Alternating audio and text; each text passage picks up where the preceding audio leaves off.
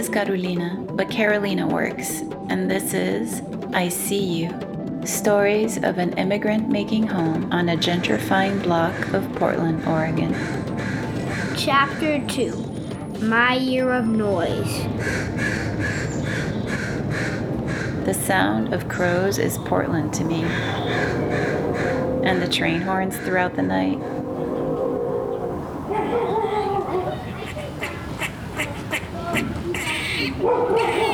Bobby's animated dinner parties next door.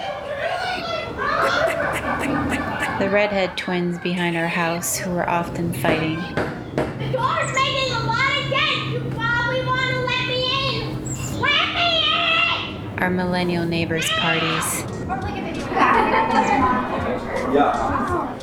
Or the guy who would sing in the middle of the night.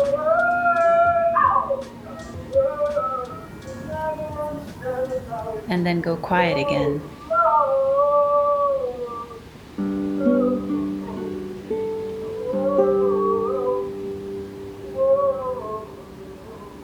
My first urban love was São Paulo, Brazil. São Paulo is a monster of a noisy city. Portland pales in that sense. I love the sound of cities, but as a parent, my right to a good night's sleep is a measure of the quality of my life. I don't know that good sleep is a right, but it would make sense to legislate around that. I feel like I've inherited from my mother this notion of a social contract that exists when you choose to care. Brazil at times can be an extreme example of not caring, with its unregulated environment where so much gets done haphazardly, and the notion of the common good isn't really on the table. The World Health Organization points out that even severe annoyance with noise is considered an adverse effect on health, and that it leads to negative moods and emotions, stress-related symptoms like fatigue, and of course, more stress. The name, you understand, is Fred Washington. Big money, alias, you understand, Double Mac, alias, you understand, Sweet Train, comedian by trade, you understand, hustler by heart. Fred is a large man who wears oversized t-shirts and a hose on his head. Soon after we moved to his block, I left the house with my kids in the bike trailer. Fred had his car in the middle of the street, which he often did. He shouted at me to go the other way. I told him not to be rude and maneuvered my bike around him. Later that day, I told him I didn't appreciate how he had talked to me and his swearing in front of the kids.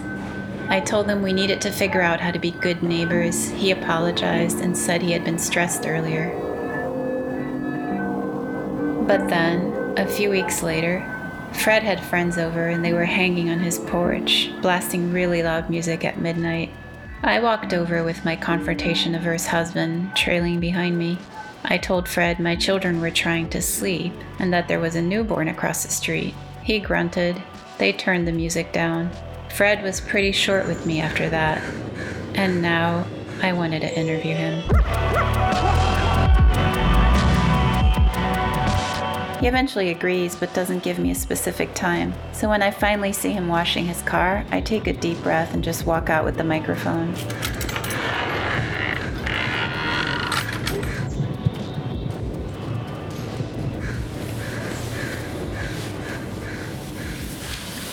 Hey, Fred.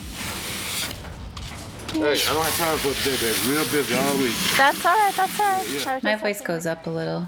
It sounds like I'm nervous. What you want to know, boy? Yeah, I've just Why didn't ask other white people? Huh? Why didn't ask other white people? I have. I've sat down with everybody from Barbara to Jackie. Well, as I told you, it's no rush. I just want to make sure that we find the time before summer's over. Yeah. Post something on the show. I keep trying to nail a specific time, which is how I do things, but it doesn't mean it's how other people do things. My failure to flow is at the heart of what I resist. So what do you want me to do? Do you want me to come and ask you at some point? That's my microphone. Holy shit, what are you talking about? I'm just talking. I am a humble artist, my friend. That's it. Yeah. Can you get a hookup with the Irish? Give me some cocaine? Not Irish, artist. You said Irish? Artist. Oh, artist. Yeah. I thought you said Irish. No, I'm from Brazil. I'm not even I from. was trying to get a connection. No, I'm from Brazil. Not Irish. I'm from I was trying to get us hooked up. I'm from South America. No. I hear myself needing so much to make the point that I'm not from here. I wish I could explain to Fred that US white isn't me.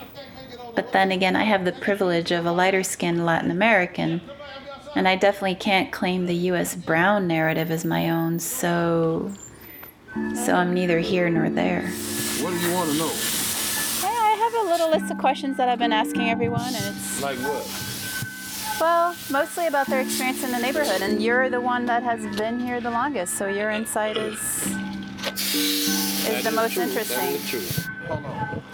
Don't worry, Fred. Take care of it, man. Out there right now. You pay with Joe? I don't have no money right now. Been 2 years, brother. It could be 3 more years. Well, So so here's the thing, Fred. I grew up in Brazil. yeah. My experience in the U.S. since I've been here has only been in gentrifying neighborhoods. And I decided to investigate that, just to understand where I fit in and Fit in where you can get in. I get in anywhere I go. Shit, I don't run nothing but the mouth.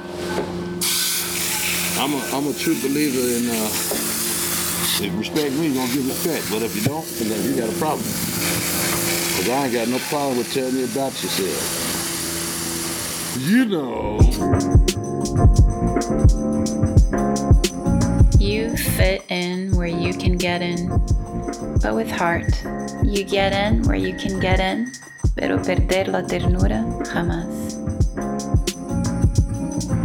This made me think of yet another Alice Walker quote. She once said she felt doomed to the kind of insanity that the pampered oppressed always feel, and for which there seems to be no remedy except enlightenment regarding their plight, followed by active exercise of the insights of their awareness. So, what I was hoping we can do is, I'll bring you a beer, we sit on your porch, and I ask you questions for, I'm in question. I ain't gonna talk to you. you know, just 5. All right, that works. You can get the deal right now. Oh, you have time right now? Pick the thing up. Oh, okay, please. I like please. Well, I don't really say please too much, so you lucky. Well, I like please. I'm teaching my kids. What? I'm teaching my kids to say Driving please. damn kid crazy. Yeah, probably. They need to learn some gangsterism. Need me to teach them. That was culturally insightful of Fred, that I am most likely the type of mother driving my kids to be nice, to be conscientious. As a Brazilian mama, it can get worse though. Like, don't jump on couches, take off your shoes, wash your hands, put on your coat, eat fresh food, põe casaco. Como assim você não tá com frio? Sereno da resfriada, com a barriga cheia, com dor de garganta, põe um gargarejo com água, seca o cabelo antes de dormir, colherzinha de mel. Here's a recording I made without intending to. Our twins were 6. If you want peace, you can't take away a video game. Yeah, if your son makes tantrums. That's not peace or harmony. None of them. Can I speak now? Yeah, peace means that you can't take away things. Yeah. And harmony means the same. Then you have to leave it flat. Okay, I'm gonna try again. We sat down as a family just to make sure. You're saying the same thing again. You never let me finish, so I'm I gonna did. try again. Fine Okay. then. We sat down as a family just to look at what the expectations are for our days to go by nicely. Well then, it isn't fair if we get our screen time taken away. You guys should get your screen I'll time. get Let me away. talk. Mama, you know people. Mama, you know people can't do it. People, some things just can't stop stuff, Mama. All right. But Mama, All we right. tried it, and that's why it's not Remember fair. this next time you get to that point and say, okay, come up with a strategy. Take a walk outside. We wouldn't mind. We were trying. I offered an extra video game day in exchange for letting me use this recording. No, buddy, it was. But it wasn't a fair shot. They both have a point here. How is peace and harmony to be achieved? Where do we meet each other? Are you seriously recording all of this? Talking is tiring. It's circular. Having the privilege of choice and reflection, I feel it's my responsibility to examine my assumptions, my decisions and way of life, and to let my children witness how I grapple with learning how to be in this world. That is all just to say that to reflect, negotiate, and choose compassion can feel like a lot of work. I mean, I got it's a lot of ways to do it. Like when I first met your ass, I didn't like you. I didn't like you. I didn't damn about you. That's what I know you was getting on my nerves. Kept running your mouth. And said mess with my nephew about the music in his car. You understand? Talking about the babies were sleeping there. You know what I mean? When we was finna have our 4th of July blow up and everything. Yeah. But you see how it mellowed on out. You did. So, you know what I mean? So, you just, to each his own, you understand? You got to get the feel of people, get to know them and everything like that. Then you can't judge the book by its cover, you understand? You got to try to read a little bit of it and see what it's like in a few of the paragraphs. Read it a little bit, get to see what's actually in there, the contents or whatever I'm gonna call it,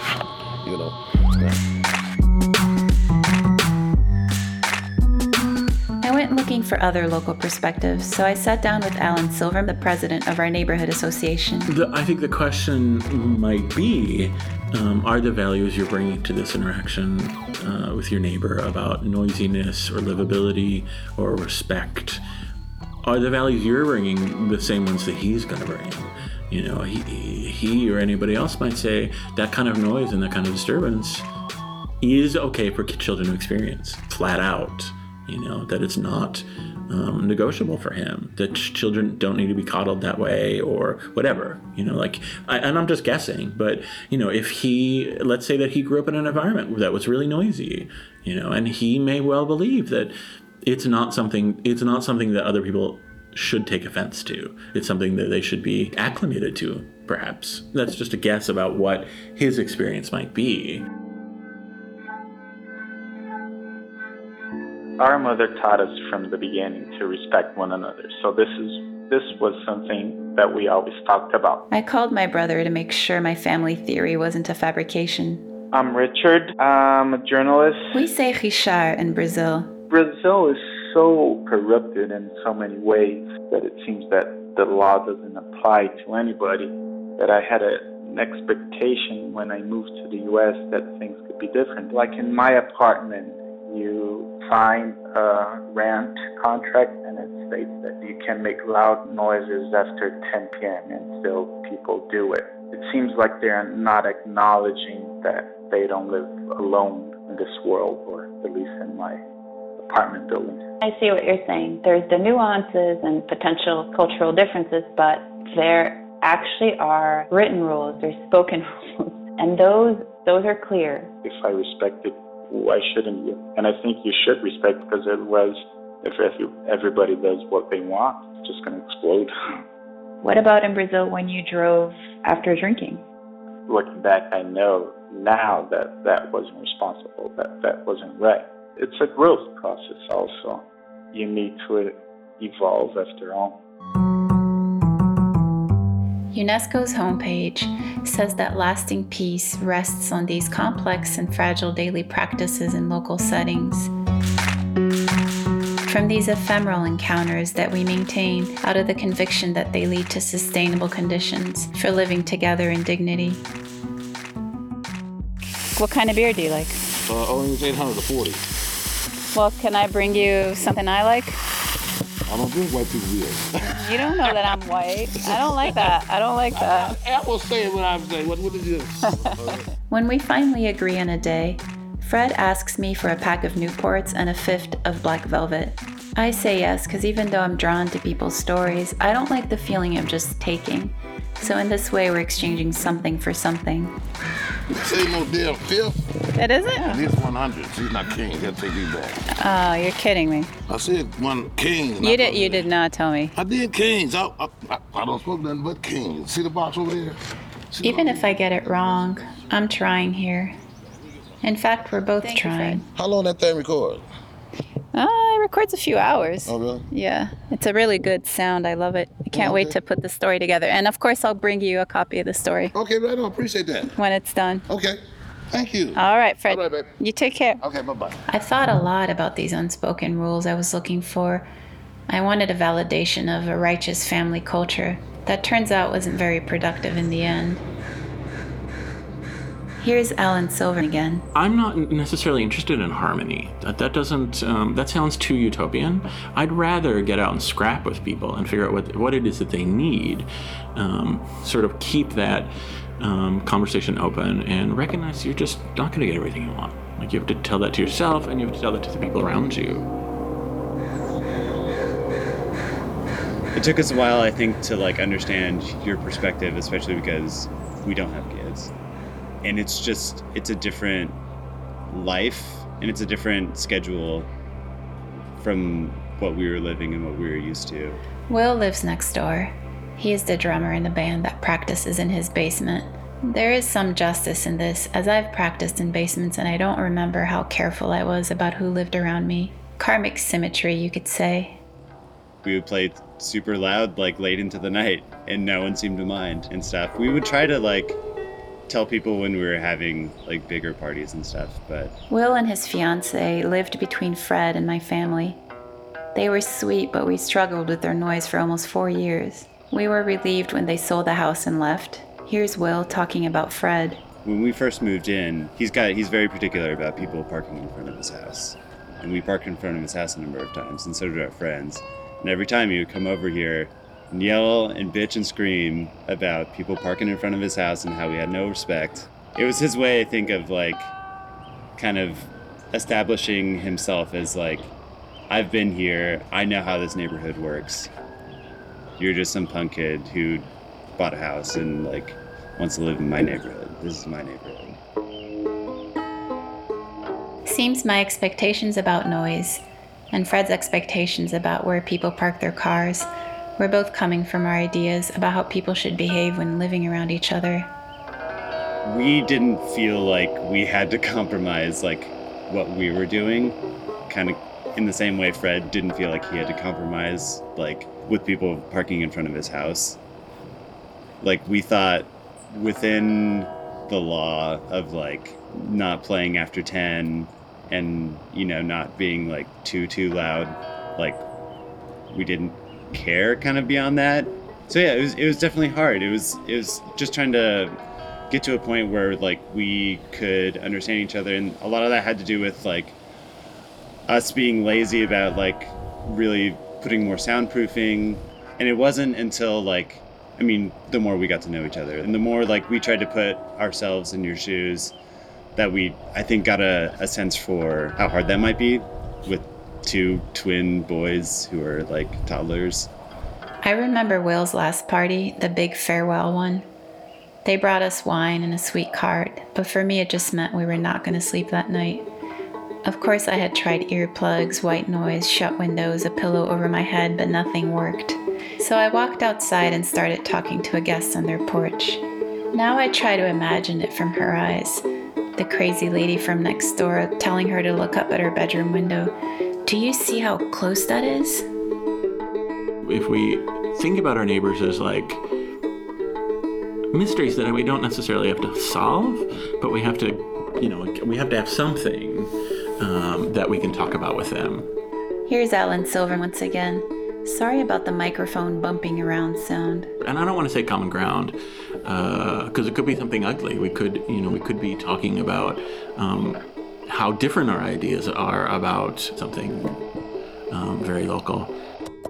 18th century philosopher Rousseau says that by entering into a social contract, we place restraints on our behavior, which make it possible to live in a community. His book has been read both as a totalitarian endorsement and a fundamental democratic statement. Nowadays, individual freedom is very important, but we don't seem free. There isn't much meaningful interaction with one another, and the possibility of working together for something greater seems daunting. Perhaps the notion of a social contract or the common good also feels unattractive because we seem more preoccupied with self-expression as opposed to a more humbling and anonymous collective effort. Do you feel part of a community here? Oh, yeah, I'm a part of the community. When I first moved here, I made the part. Do they feel part of my community? This is my area. So you can't move in here and think you run nothing. You just running. When you move up in here, you just running your mouth. You understand? I'm going to put you in check if y'all think you're lying. You see what I'm saying? I don't give a damn who you is. You know what I mean? You know, if you can't go with the flow, you know, if we can't live and let live, then you need to move on and go somewhere else because we're not going to get along, which we all get along and everything. I know everybody. I know everybody on the block all around. So, yeah, we get along well. I do know that. Yeah, huh? I know that. Yeah. The UN predicts that the world's urban population is expected to surpass 6 billion by 2045. Learning to make cities livable will be a great public health challenge. Learning to be a smaller part of a greater whole is our challenge. The neighbors are all used to parties here now anyway. And generally if you have one that gets really, really loud, you either talk to the people about it the next day or just figure, well, that was just a loud one. You heard Bob in the first chapter. He lives across the street. He's retired after 22 years as grocery checker at Fred Meyer, and he was in the executive committee of his union. You can hear construction noise in the background, which is basically the sound of Portland right now. Well, when you live in a city, you're going to have to put up with a lot of stuff that you normally don't particularly enjoy or want to listen to. In a city, you learn how to give people their own space because they're coming from so many places. You touch on a very important thing for me. I might still believe a little bit that there's an unspoken social contract that is based on this idea that we are aware of other people around us. And with this awareness, we try to be good neighbors. You have to tolerate. Yeah. There's nothing wrong with tolerating someone. You do it because as you spend more time with them, you find out they're tolerating things about you. It's pretty much, I think that there is a social contract, but it's not written in stone because everyone does their things differently than the next person.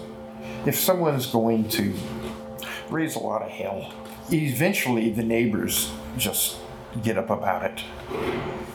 But, it's never been, I don't see that happening in this neighborhood. Because I think we all pretty much care for each other. And, everybody likes to have a good time. And sometimes you better come over and have a good time because we're going to be out late. Yeah, that's pretty much it. You just watch out for each other. We are all our brother's keepers. I haven't come to terms with loud noise, but I believe in a more nuanced social contract that inspires us to know our neighbors and do the hard work of finding ways to live in peace together. The binary model is crumbling. It's not you versus me. It's often not a simple right or wrong. It's just our beautiful, messy, noisy complexity. There are endless ways to die. Imagine there are many ways to live. I See You is produced, edited, and mixed by my mama, Carolina.